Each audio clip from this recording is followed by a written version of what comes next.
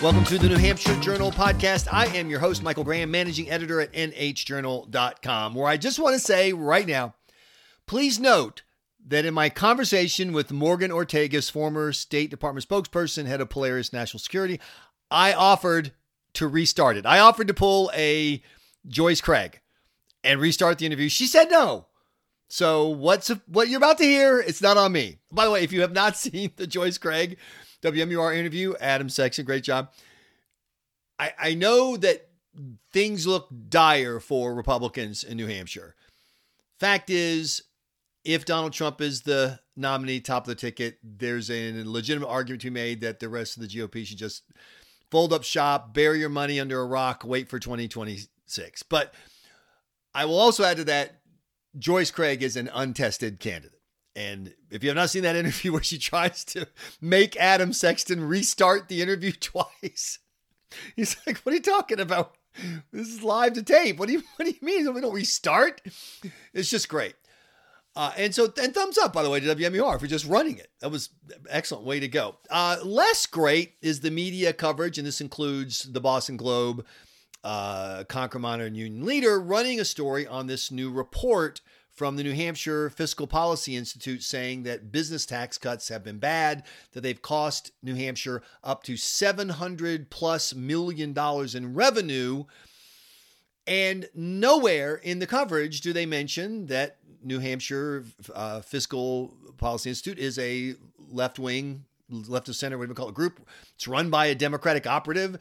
It's funded by national progressive organizations, and it says right on their website that we're advancing the cause of equity, which in the current parlance is the left conversation, as opposed to merit, which is the right conversation, the politically right, not. Oh, brother, should I restart this one too? You know what I'm saying? People on the center right talk about merit. People on the center left talk about equity. So they say right in their statement, we're an equity group. And they say they collaborate with big progressive organizations like the State's Priorities Project. So they're not hiding the fact that they're lefties.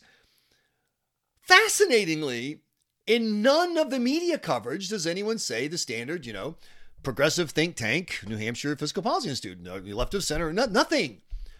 And in fact, the best part, magnificent, was the piece in an unnamed media outlet that rhymes with Union Leader, where they do the whole story, never mention the partisan politics of the Fiscal Policy Institute. Then when they quote Drew Klein from the Josiah Bartlett Institute, they call it the conservative free market, which is once again fine. I want to know where they come from. That doesn't make the reporting, the math, the analysis good or bad. I just, as a consumer of content, I'd like to know. Like New Hampshire Journal, we do not hide the fact that we are center-right political. That's our editorial view. We report news, we report journalism. Some people say, well, I don't know about that. And I always say we have dedicated ourselves to upholding the same level of objectivity and commitment to journalistic principles as New Hampshire Public Radio and the New York Times. And we've never failed. And by the way, as soon as we say that, the conversation ends. So my point is, how do you report this? And you call out Josiah Bartlett, the conservative center, free market, and you never mention the politics. And the answer is that the premise of the media in New Hampshire is left is normal, right is weird. And that's the premise, by the way, of journalism around the country. And so as a consumer, I just want to know, by the way, that Fiscal Policy Institute report is, in my opinion, based on the math, garbage. And all you need to know is they say these business tax cuts these Republicans are throwing around are meaningless. They have no impact. They're so small. They're nothing. And they cost you $800 million. Okay, well, I'm sorry. Which one is it? Is it small and meaningless, or is it $800 million? So New Hampshire Journal is going to put together a roundtable event on business tax cuts in New Hampshire because Mayor Joyce Craig has already stumbled on the issue during that same interview with Adam Sexton. She was unclear in her answer. Now she says, no, I don't support raising business taxes. Cindy Warmington says she doesn't support raising business taxes. So, it's a little, there's some wiggle room in there, and you have to wonder if there is a big anti-Trump backlash and you end up with a Governor Craig or Warmington and a legislature controlled by Democrats. Are they really going to keep their hands off business taxes? Or did the Democrat-run New Hampshire Fiscal Policy Institute release this proposal or this report so that 18 months from now, people can wave it around and say, see, we need to raise business taxes. We're losing revenue that could go to funding important things, blah, blah, blah. Coincidence? Something more? We don't know. That's why we're going to hold the panel and ask everybody on both sides of the issue to join us and talk about whether or not it's time for New Hampshire to raise business taxes. So we look forward to that. And before we get to the interviews, a quick comment about our interview with Perry Johnson. You may have noticed that not everybody who says they're running for president gets covered at NH Journal. So we have, in addition to limited resources, it's just, we don't want to waste your time with people you've never heard of. And we're trying to keep it, we got a pretty open spigot for people we cover, but we can only go so far. Now, you could argue that, well, Michael, if you're only going to cover the people who seriously have a chance of being the nominee, you should only be covering Donald Trump. And based on the current state of the race, I can't really argue with that. So like I said, we try to be generous, but there is a point. Well, this week, Perry Johnson is now within striking distance of getting on the debate stage in the first Republican debate. I'm sorry, if you're on the debate stage, you're in the hunt, you're in the race. And no joke, he is, as of this recording, closer to being on the debate stage than former Vice President Mike Pence. Now, Thursday morning on the Jack Heath radio show, former Vice President Pence said that he was very close to making the debate stage, and he thinks that they'll get there. He hopes to have an announcement soon, but as of now, he's not there. Perry Johnson is very close. So my point is, these aren't judgments we're making about whether these candidates are good or bad. They're judgments about how much time and resources we have. There are so many candidates. Who do we cover that will be worth your time as readers because we work for you? Perry Johnson made the cut. Now that he has a legit shot at being on the debate stage. And I will tell you, you're going to hear in a second, he's an interesting guy, interesting background. There's a little Ross Perot kind of thing going on there that I found fascinating. And you'll hear our conversation with Perry Johnson right after we talk to Morgan Ortagus at Polaris National Security about the impact of foreign policy on the First in the Nation primary here at nhjournal.com. So when we're not talking to presidential candidates here on the New Hampshire Journal podcast, we are talking to the powers behind the throne, the smart people who make others look smarter. And that includes Megan Ortagus with Polaris National Security, former spokesflack for the State Department during the Trump administration. Morgan, welcome back to the New Hampshire Journal podcast. My friend, you made a Freudian slip there at the beginning. You called me Megan Ortagus instead of Morgan, but you probably don't know this. No, start. No. I have an identical twin named Megan. You do not. I do. That's why I chuckled. Then why are you here? I'm supposed to be talking to Megan. So my favorite thing about Megan for 41 years. So my favorite thing about Morgan Ortagus is that her last name is impossible to spell. That's the one thing I've learned since we've been carrying her content and inside sources and interviewing her. No one can spell Ortagus. I can spell Polaris though. Maybe I should start calling you Morgan Polaris. Is it that hard to spell Ortagus? It's very the way you spell it. Absolutely. By the way, tell everyone very, very quickly about what Polaris does, because you guys have been hosting events around the state with presidential candidates, and you've got one this Saturday with former Vice President Mike Pence. What the heck does Polaris do? So I founded Polaris after the Trump administration because I really had a passion and desire to take foreign policy and national security issues and make them relevant to everyday Americans. I thought there were many think tanks in Washington, D.C., too many of them probably, but they do great things. They do research white papers. But I thought, nobody is communicating directly to the American people, to voters. So we occasionally do stuff in D.C., but we really try not to. I live in Nashville, Tennessee. We're doing our events with the presidential hopefuls in New Hampshire. And the point, of Polaris is to give people a forum to talk about foreign policy, to talk about defense, to talk about national security, the border, you name it. and to really ask people the hard questions as to, how would you act if you were a senator, or if you were president, or Right. secretary of state, whatever the position may be. And so we go around the country, again, very focused on New Hampshire right now. Just absolutely love our partnership in the Granite State. And so our first event on the what we call the America the Great tour was in New Hampshire, in Portsmouth, with Nikki Haley. And now we have another one on Saturday. This coming Saturday, August 5th at 10:30 a.m. Doors open at 9:30 a.m. This one's going to be in Bedford, New Hampshire, so it'll be at the Bedford Events Center. Now, I got to tell you, Michael, I am a Southern mama. And so when I ask anybody to come out on Saturday morning, I thought, Mm. you know what? I got to provide some nourishment for people. I can't invite people out to an event without some coffee and donuts.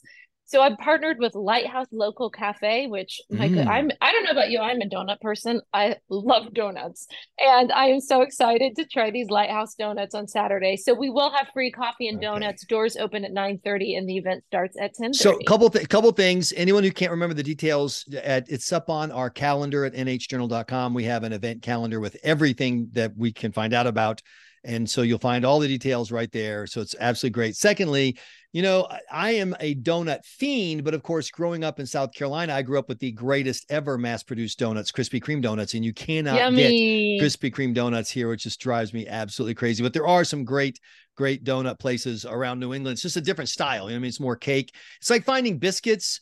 Any biscuit that has as much flour as lard in it is made the wrong way. You want so much lard that the Yeah. flour barely holds it together into shape. That's the right way to do biscuits, as Well, we I make should. the best biscuits because I bake mine in a cast iron skillet. That's a good start. Absolutely. My grandmother Graham made the best biscuits, though. I have to correct you on that, but I'm sure yours are absolutely outstanding. Hey, there's a Sassy Biscuit Company out in Dover. I will take you there. They do some fun things. They do a Mm. shrimp and grits biscuit presentation I had the other day. Fantastic. So let's talk more important. Okay, nothing's more important than Southern food. Let's talk second most important things, foreign policy. And I'm hoping that you will ask Vice President Mike Pence about this new move, both from the White House and in Congress, to expedite military aid to Taiwan.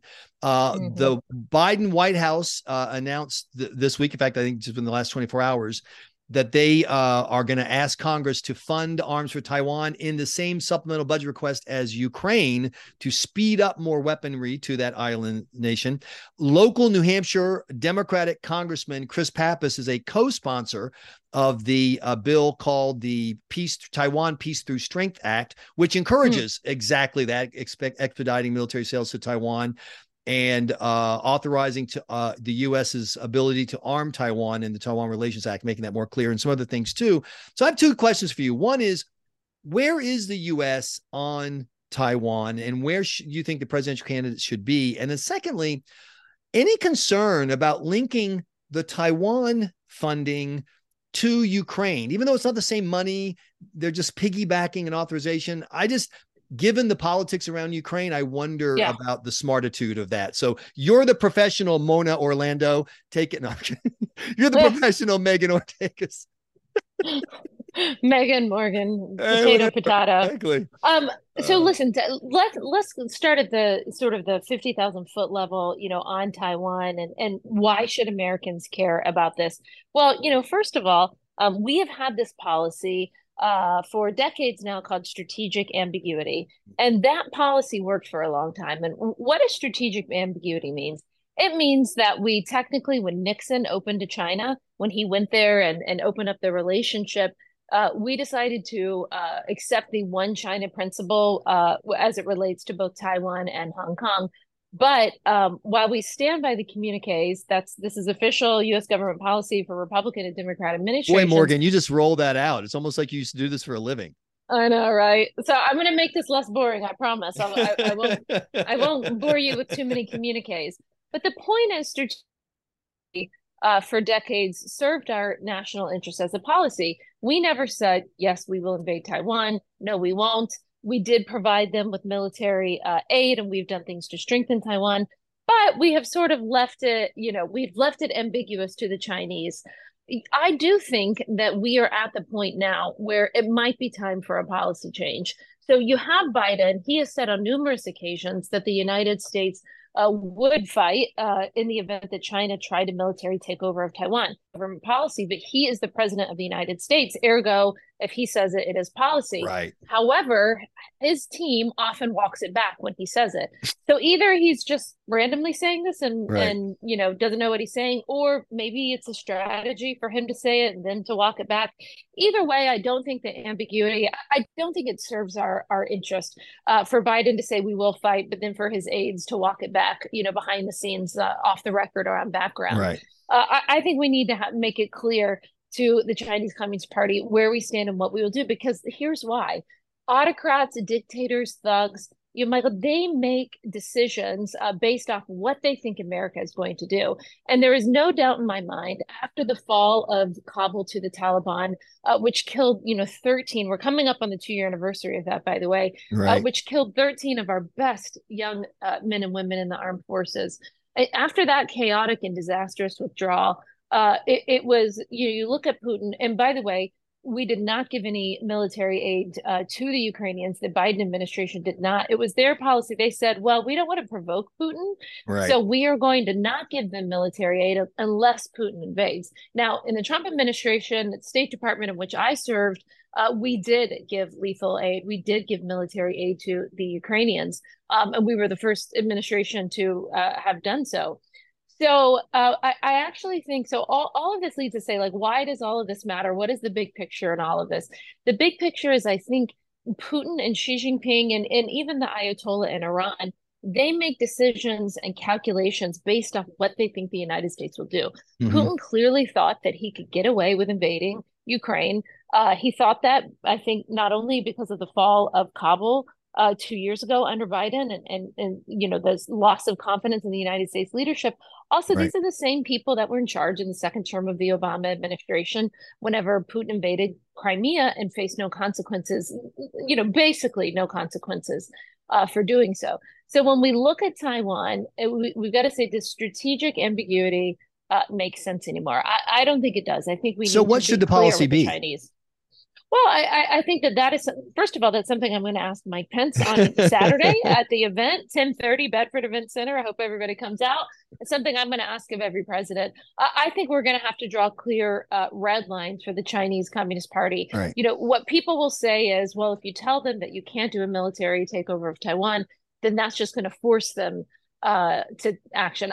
I don't think so. Listen, I'm of the school of thought that inaction and ambiguity oftentimes lead to these autocrats and these thugs like Putin making miscalculations. Right. I'm so sorry. I know I'm talking your ear off on this. No, it's good. But I actually want to follow up, because this is my question. Is it the case that the U.S. opposes a one China, or is it the case that the U.S. opposes a one China via force? In other words, if that's a great question. Because if the CCP fell and you had a different model, something more, involving the will of the people, and then they in Taiwan said, hey, we can do this together. Cool. That would be completely different from, for example, what we just saw in Hong Kong, where the Chinese used brute force and their ability to manipulate the law to eventually, pull Hong Kong back in. That is an excellent question. The nuance there is highly important. Hey, I learned from the best, Melissa Obama. I'm sorry. Who is this again? No. Well, the nuance in foreign policy matters, right? We often deal in shades of gray. It's not always black and white, right? There's things that we work with countries on. We could have so many things wrong with Russia, for example, and then go into a room and need to work with them on other issues. So I agree with you there that the subtle nuance of could there be a one China if it's something that the Taiwanese people vote for? If there is a new regime in China, as you suggested, sure, there's scenarios in which that would make sense. But right now, you have a free and democratic people in Taiwan who are begging and pleading for the world's help because they do not want to be swallowed up by the communists the way that their Hong Kongers were, right? We all saw that happen over the last few years. So what about my concern about linking Taiwan and Ukraine together? The argument from the Biden team is we need to get enough votes behind this authorization. And there are some Republicans who are so anti-Ukraine, they may vote no.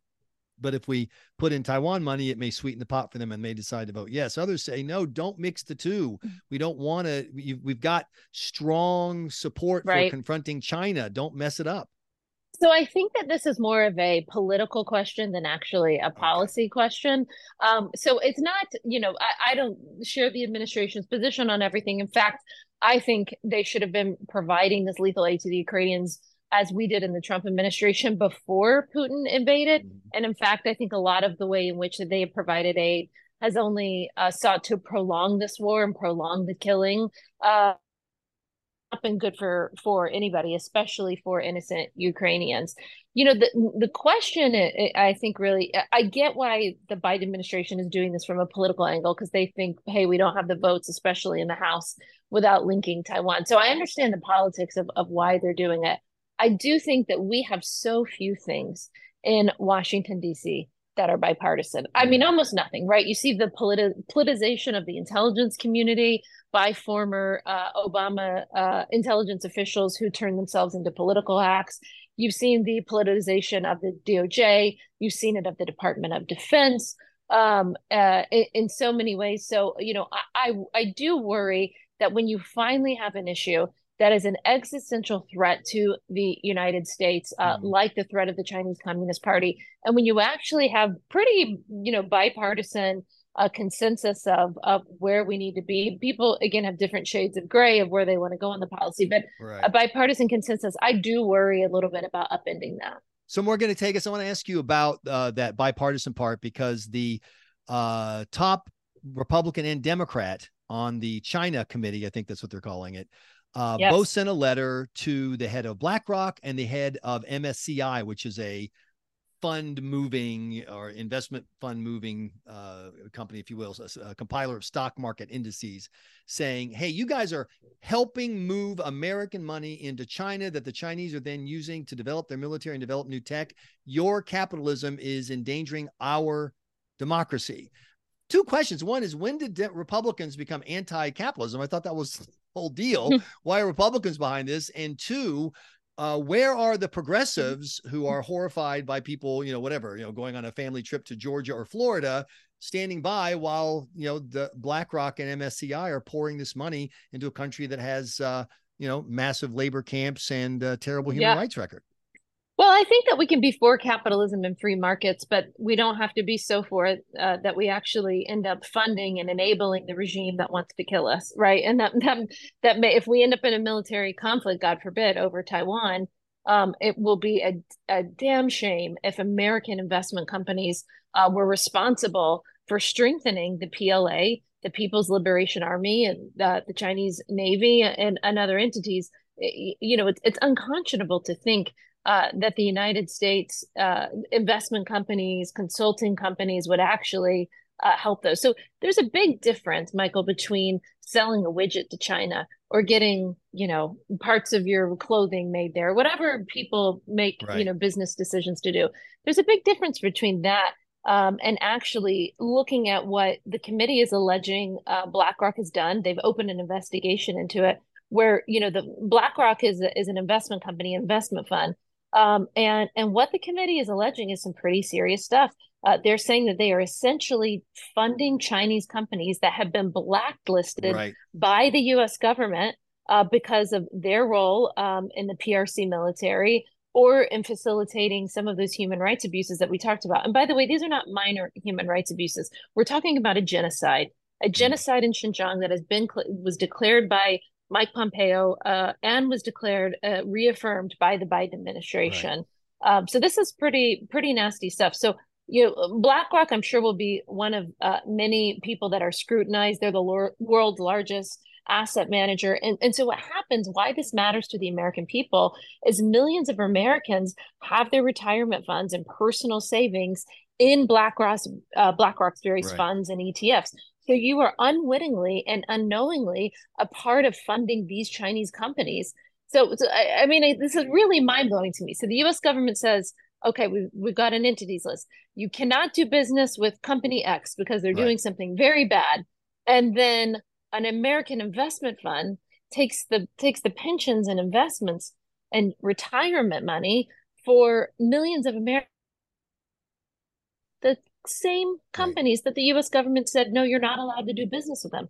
How in the world does that make any freaking sense, Michael? And according to the Financial Times, it's at least 429 million US dollars into these That's 20 right. blacklisted companies. I want to finish up with some rank punditry, because you don't have a talented political person like Morla O'Toole on your podcast without asking her about. I'm sorry, Morgan. I'm just going to have to keep messing up your name over and over and over again. No, but I don't have that big of an ego. It doesn't bother me. Also, it's hard to come up with names that kind of sound like Morgan Ortega. So, how do you get people in the Granite State or in Iowa or South Carolina to focus on foreign policy issues when the political conversation is just dominated by Donald Trump and the legal system, where there's indictment after indictment, and then all of the Sturm und Drang around Donald Trump's personal behavior? How can you get people to back up and say, hey, let's talk. Let's focus on these things like America projecting its power abroad? Great question. I do think politics is in the news so much that people are tuning out, right? There's a whole study about the number of people that are just avoiding the news because they're sick of it already. And it's only going to get worse as we get closer and closer to the primary and then the general. And so I think that there is a sense, I feel it, I talk to people where they say, politics has turned so divisive and nasty, but we do care about what's going on in the world. We care about how this is going to affect our children and our grandchildren. And so ergo, they're interested in talking and hearing the conversation that I have with, former and present leaders of our country. So I do think if you are interested in politics and you're interested in policy, my Polaris events offer a safe space where we are not getting political, but instead we are really evaluating policy. And I think people care about that. Second, I think, and I used to get on to people all the time when I was State Department spokesperson. We talk in this vernacular in Washington, D.C. That makes no sense. And I always say to people, like, if I read something and my mother or my grandmother wouldn't understand it, then we have failed at communicating. So stop with the weird jargon. Stop with the, like words that make no sense, sentences that are designed to obfuscate. And let's instead have a conversation. Let's bring it down to real language that everybody understands, because, it matters. Like, you're asking really serious, tough, hard questions about what should we do about our one China policy and strategic ambiguity? What should we do about Ukraine and Taiwan aid? Should they be linked? And I think that if you treat the average American and everyone who's listening with your podcast with respect and talk to them in plain language and not in some like industry gobbledygook, they will get it and they will understand. Yeah, that's the word I got from CENTCOM when I was with the DOD talking about the PPP. We're moving over into no. I'm kidding. I just got to say, I really appreciate your time. It is a delight to have Morgan Ortagus with Polaris National Security on the podcast, and we are looking forward to Saturday's events. All the details are at nhjournal.com on our events page. Thank you so much for joining us. We really appreciate your time. Thank you, sir. And my best to your sister. So please welcome to the New Hampshire Journal podcast, one of the people you very may well see on the debate stage for that first Republican presidential debate, Perry Johnson. Perry, welcome to nhjournal.com. Well, thank you for having me. So I just got to say, first things first, my lovely bride is a Michigan grad, go blue. And she thinks everyone who's successful in Michigan should run for president. So she's on board. Fantastic. So why don't you tell our listeners who are mostly political junkies about the Perry Johnson story and what you think you've got in your background that makes you the right person to be the president of the United States? Okay, we can start from the beginning. I was actually born in Dalton, Illinois. It's a small town, just south of Chicago, about 20 miles. My dad was a pilot during World War II, and my mom was a nurse in the Army WACS. New Year's Eve party. And that was the biggest break of my life. So here I am today. They love this country. And they always taught me from the beginning of time that in America, anything is possible. It's up to you. And I've carried that theme in my heart forever.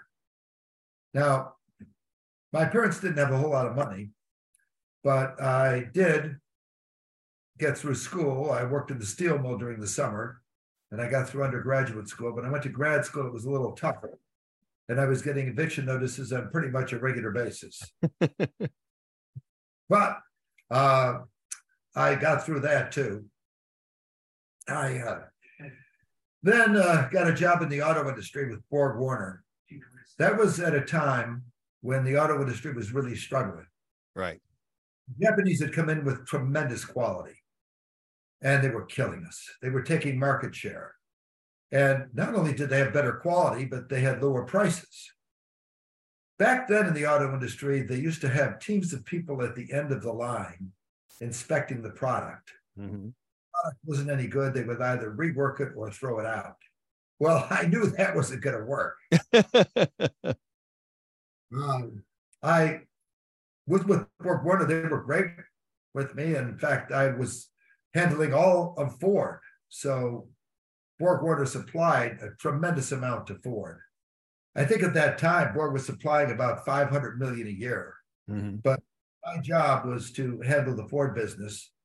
And I got intimately involved with the auto industry. So I was involved with engineering, manufacturing, purchasing, and literally all of the divisions. So I got an opportunity to see what was really going on, and I thought I knew how to solve the problem. And despite the fact that I had what my mother thought was the greatest job on the planet, and my wife thought was the most perfect thing I could ever do, I decided I was going to leave Borg Warner and start my own company because I had this idea of how to solve the problem. My background is mathematics. I am kind of a math junkie. Okay. The guy that Vegas threw out because he played blackjack. No, you did not get thrown off the tables in Vegas. Every casino. No way. That's great. That's hilarious. Yes. In fact, it was really funny when I was running for office. They asked me, is there anything in your background that right. problem? And I said, well, they did kick me out of Vegas. About every casino. But it was kind of nice, actually, because at the time they were literally paying for everything. So you'd go to Vegas and you had everything was free. You could get the best possible meals, the best everything you could possibly ever imagine. But nevertheless, I decided that I was going to introduce statistical process control in the beginning of the operation in the auto industry, and we would iron out variation. Now, we used SPC, design of experiments, failure modes effects analysis. I invented a few techniques for being able to do things so it wouldn't cost a whole lot of money, and you could see what we could do to ameliorate the process. But in about 4 or 5 years, we ended up with the best quality in the world, and we didn't even need inspectors. So we were able to do this, and we could make this product with substantially less cost. And it was incredible what happened. It was a revolution in the auto industry. And later, they introduced that into all manufacturing in the United States. I said to myself, well, why not a standard for quality? And I wrote a book, ISO 9000, the quality standard. Now, it took off like hotcakes and was eventually translated into Spanish, Japanese, heck, even Hungarian. And now Perry Johnson registrars, right? Laboratory accreditation to business in 61 countries around the world. I have spent my entire life bringing quality and efficiency to companies, and now I want to bring efficiency and quality to the federal government. So that's, I think, the question that the Republican primary voters would ask, which is, you had this experience in an industry, and you saw a problem, how to do quality control, help people get better stuff for less money. How does that possibly apply to the job of President of the United States? Well, it probably doesn't. If you really think our government is already the most efficient it could possibly money as possible and gets the best possible quality in every area, then I'd say vote for somebody else. Mm-hmm. I happen to think that our government is the single most inefficient organization in the entire country. I've never seen anything quite like it. I want you to think about the way they operate. Just think for a moment. They get a budget, and at the end of the year, everybody is told that they have to spend every penny in that budget. So starting in April, they start pushing to make sure that every penny is gone so they can get more money the next year. Now, what could be more stupid than that? So let me put you on the spot, because business people often talk about, government should be more like a business, et cetera. And then when you get to the specifics, things get a little fuzzy. Is there an example that you could give a primary voter that would kind of help them understand what the Perry Johnson approach would mean? I'll tell you exactly what we do in business. What we do is this: instead of rewarding the people for spending every penny they have, we're going to do just the opposite. We're going to freeze the budget, and we're going to cut 2 cents out of every dollar of discretionary spending. And if the managers achieve that goal, they get a bonus. We have to incentivize the people in the government. Right. Money, not more money. And you know what? We do that in business, and it works. Now, there are entire departments that need to be virtually eliminated. I'm going to give you an example. The Department of Education spends $68 billion a year. They have 4,400 employees. And with these 4,400 employees, only about 8% of the money goes to grades K through 12. Now, that is idiotic. I say we do just the opposite. We right. Literally, just about everyone, maybe we keep 10 employees, and we ship the money directly to the parents, and they send their kids to the school of choice. Let us just get rid of all of this ridiculous spending. What about the idea of hiring 87,000 extra IRS agents, which is what the government did? To what? To audit? Well, right. Guys, audited every year anyway. We're going to audit middle-class people now? This is nuts. So let me back up, because the 2 cents for America, 2 cents to save America, I should say, is the Perry Johnson slogan. And when people hear that, it sounds like, come on, who can't cut 2%, after all the spending that we've had, particularly in the COVID era. But I want to ask you about some specific areas. I'm sure people ask you, when you say discretionary spending, does that mean Social Security and Medicare? Well, I'm going to tell you this right now. We are $33 trillion in debt right now. In my book, I'm talking about 32, but it's already been an extra trillion, right? So now we're right around 33 trillion in debt. That represents about $610 per month per family in the United States that we pay in interest on our debt. Now that is over $7,300 a year. Each family is paying just in the interest on the federal debt. Right. When they start talking about how they want to reduce Social Security, which is what it's on the plate right now, they're talking about the fact that people are going to have to work much longer now. Maybe they can't pay as much money to the people anymore. And why is that? Because the government has decided to spend so much of everybody's money willy-nilly. They don't even care where it goes. You have bills that are passed in the House.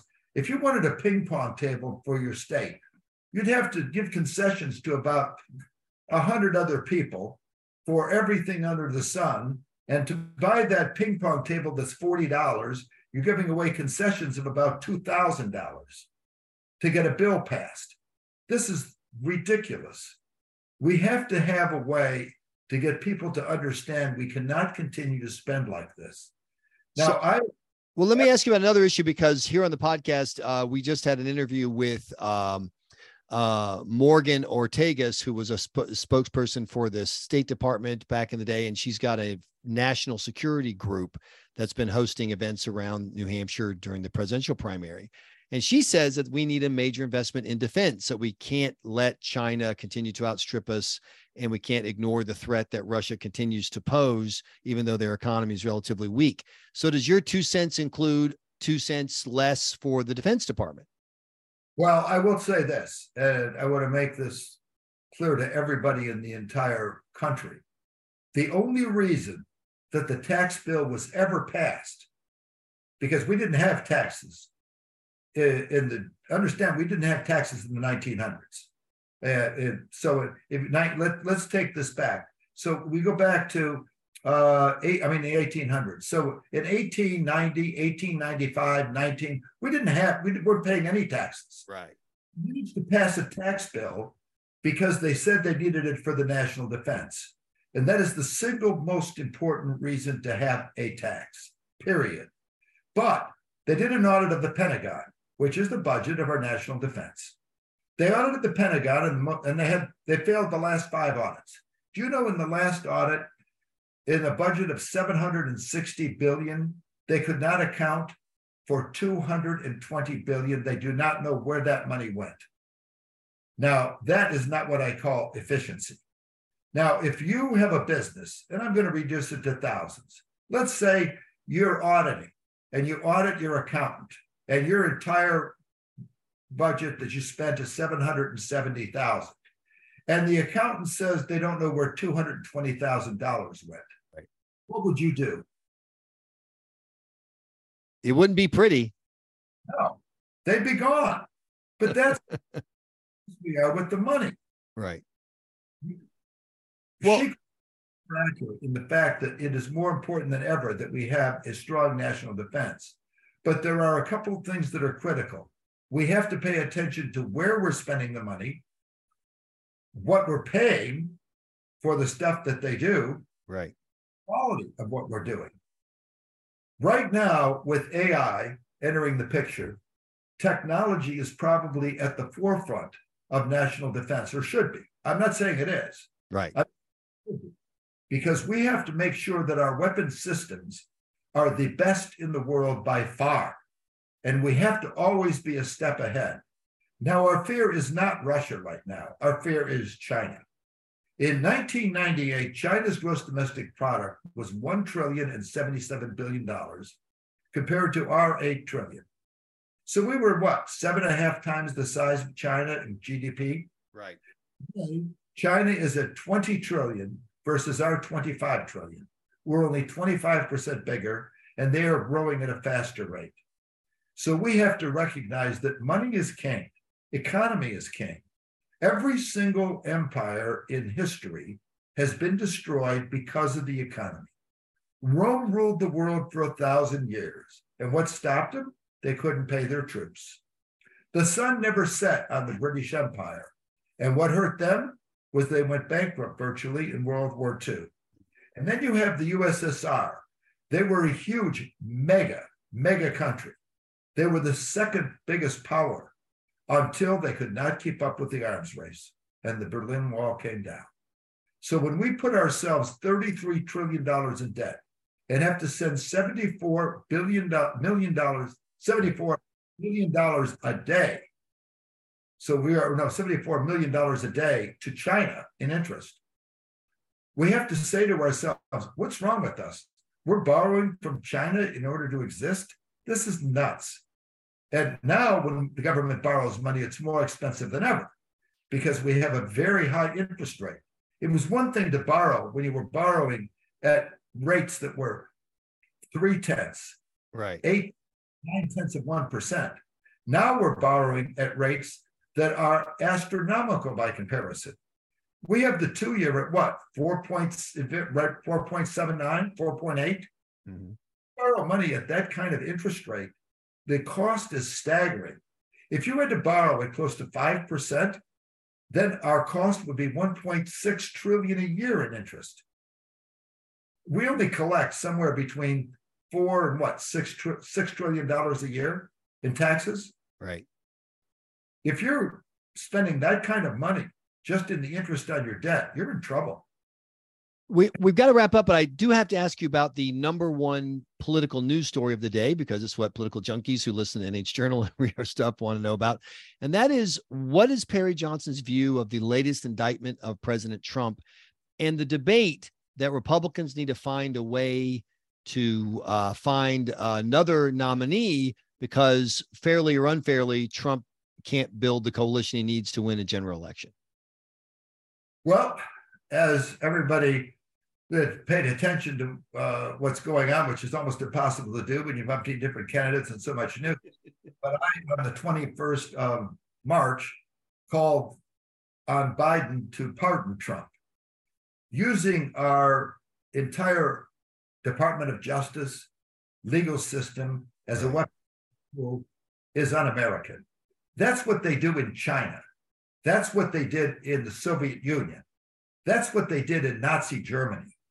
We're not going to do that in the United States, but we are. And I called on them a long time ago. You reach a very salient point, however, and it's a point that everybody has to recognize, that the only way that we are going to win this election is if we win the purple states. It is no secret that Kentucky is going to go Republican. Right. Not going to decide the election. California is going to go Democrat. And California, Oregon, and Washington are not going to decide this. Right. What's going to decide the election are anywhere from 6 to 12, 13 states that are purple states, states like my state, Michigan. And if we do not win those states, we are going to lose the presidency, without a doubt. And with that, we will end up losing the House and the Senate, because we could lose so many seats just by losing the presidency. So people have to recognize that if we are going to win this election, we have to win over the independents, and we have to win over a lot of the people that are in the middle. And if we don't do that, we are done. Now, that's an absolute theme that people have to recognize. And I think you probably already know that. So the final question is, how close are you to meeting the metrics required to participate in the first Republican presidential primary at the end of August? Well, as of today, I believe we have 32,000 donors. So we are getting about 1,100 a day. I do have a Big and Rich concert. In fact, I was just at John Rich's house. Oh, visiting, John Rich at Big and Rich. Oh yeah, yeah. I grew up in South Carolina. I used to live in Nashville, and I absolutely, nothing personal, hate country music, but I absolutely know who Big and Rich are. Such a nice guy. We had a really good time together, and we talked for quite some time. But we are having a Big and Rich concert for anyone who donates to me, even if they don't for $1. And it is on August 12th in Iowa. I know that's kind of far from New Hampshire, but, anybody that has donated can go to that concert on August the 12th from 5 to 9. And in terms of the debates, we do know the other requirement is the polling. Right. Last week, I was over 1% in 3 national polls. I think the biggest issue you have is that we have to make sure that the pollsters include me. Right. What amazes me is this: even in New Hampshire, for example, in your poll, they did not include me in the poll, even though in those national polls, I was ahead in one of them or 2 of them. I was ahead of 5 of the candidates that they listed nationally. Now, if they don't include you in the poll, it's pretty hard, right, to ever get to 1% in New Hampshire. But I do believe that I have 1 national poll now, and they have not included me in a poll in New Hampshire yet. But if they do include me, I believe I will currently be over 1%. So you're close on the polls, and you're getting closer on the contributions to make the debate stage. I expect to make it. And by the way, we have a reality series that runs, so you can actually see what it's like running for president, because the ups and downs are amazing. It was only a matter of, I think, 6 weeks ago when I got the poll in Iowa, and I was only at like 1.5%. And I'd spent all this time in Iowa, and I said, right, only at 1.5%, how is this possible? I'm spending all this time here. Right. I don't have nationally. And then 2 days later, the Village Caravan poll came out, and it was at 1.4% nationally. So I said, wow. So here I was thinking I had no chance. Said, well, we're on Newsmax from 9 to 9:30 every Sunday. Right.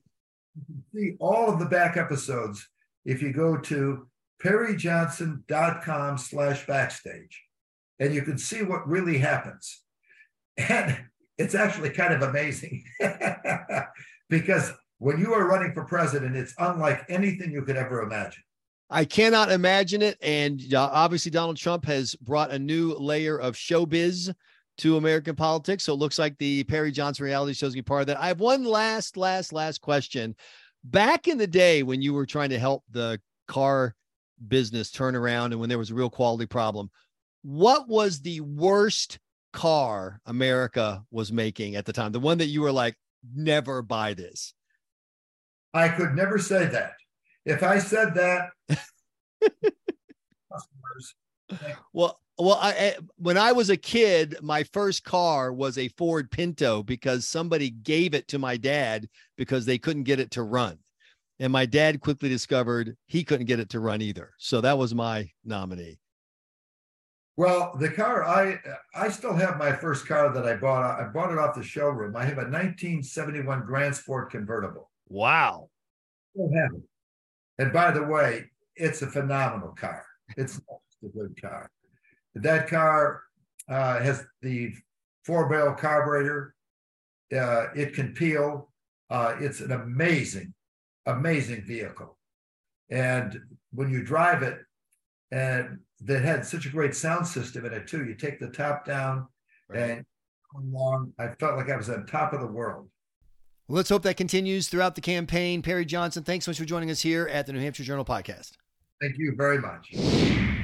Thanks so much for listening to this edition of the New Hampshire Journal Podcast. Please find us on Twitter, New Hamp Journal, on Facebook, NH Journal, and of course at nhjournal.com, where you can sign up for our daily newsletter. I'm Michael Graham with Inside Sources. Thanks again for listening.